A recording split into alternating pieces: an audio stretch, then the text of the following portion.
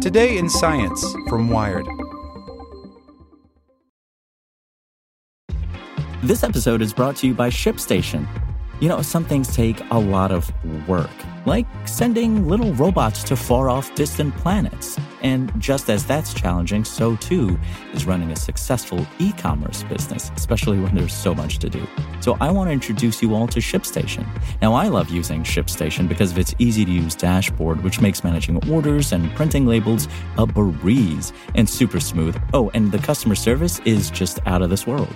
It's exactly what you need to help grow your business. Sign up for your free 60-day trial at shipstation.com/technews. That's shipstation.com/technews. Here in America, work is in trouble. We've offshored our manufacturing, sent away good jobs, and lost so much ability to make things. American Giant is a company that's pushing back against this tide.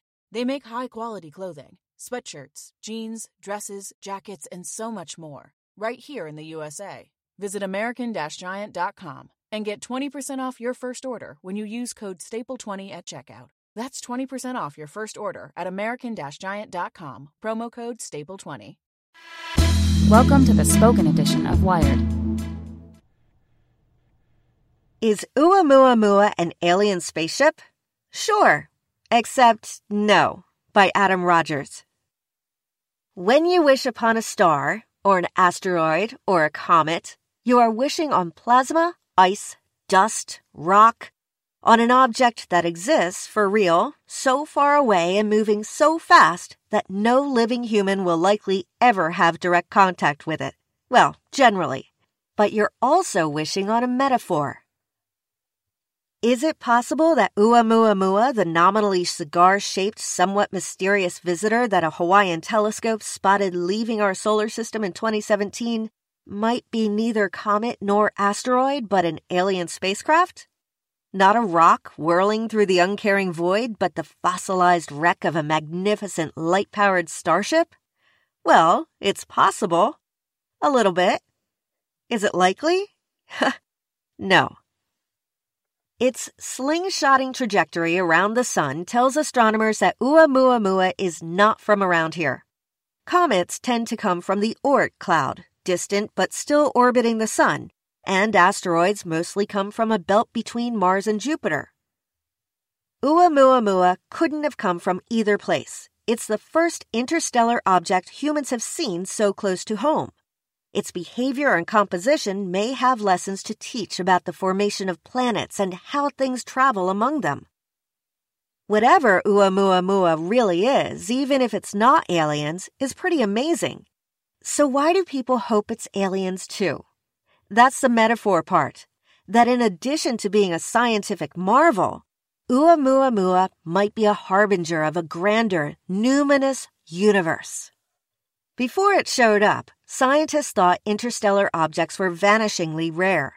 As the great philosopher Douglas Adams once wrote, "You just won't believe how vastly, hugely, mind-bogglingly big space is." Even if we humans are not alone, that bigness makes running into someone else out there, as Adams might also say, highly improbable. But the fact that Oumuamua crashed our ecliptic party suggests that interstellar objects are pretty common, on the order of stopping by once every 30 years or so. That's wild. Measurements of Oumuamua's brightness and reflectivity suggest an elongated shape like a cigar, which some researchers think is the result of getting knocked out of some other solar system while stretched by the gravity of a Jupiter-like gas giant. The questions about Oumuamua, though, are even more exciting. If it is an asteroid, why is it in a weird comet-like orbit? If it's a comet, why doesn't it have a tail? Why isn't it outgassing like comets do? Why is a cigar-shaped, unidentified object accelerating in a way that doesn't seem quite natural? That's the kind of question that sends the minds of UFO hopefuls racing at ludicrous speed. The cigar-shaped spacecraft is a classic design in science fiction, after all. Rama, the Doomsday Machine, the heptapod shells, the Nauvoo Behemoth Medina Station, Zentradi warships, the Infinity. Could I go on? Yes, I could. This isn't just UFO subreddit agitation. Real live physicists with advanced science degrees are on board. With the alien idea, not actually on board a spacecraft. One possibility is that Oumuamua is a light sail floating in interstellar space as debris from an advanced technological equipment, wrote the Harvard astrophysicists Shmuel Bialy and Abraham Loeb for the journal Astrophysical Review Letters last year. Alternatively, a more exotic scenario is that Oumuamua may be a fully operational probe sent intentionally to Earth vicinity by an alien civilization. Oh, it is on, friends. Few scientists rush to defend Bialy's and Loeb's hypothesis. As an astronomer from another Ivy League school, Cornell's Carl Sagan once put it, extraordinary claims require extraordinary evidence, and no one is flying to Oumuamua anytime soon to find out. It has left the building, where building equals solar system. Loeb, one hastens to point out, has a targ in this hunt. He is chair of the Advisory Committee for Breakthrough Starshot, a program to build a solar sail-powered spacecraft like the one Loeb thinks Oumuamua could be, funded by the Kremlin-backed venture capitalist Yuri Milner. But that doesn't mean Loeb is wrong. Imagine if cavemen had been shown the smartphone you're using to record me. What would they have thought about this special rock? Loeb told the Israeli newspaper Haaretz this week. Now imagine that Oumuamua is the iPhone, and we are the cavemen. Imagine scientists who are considered the visionaries of reason among the cavemen looking at the device and saying, no, it's just a rock. A special rock, but a rock. Where do you come off claiming it's not a rock? Oumuamua is a rock. Almost for sure.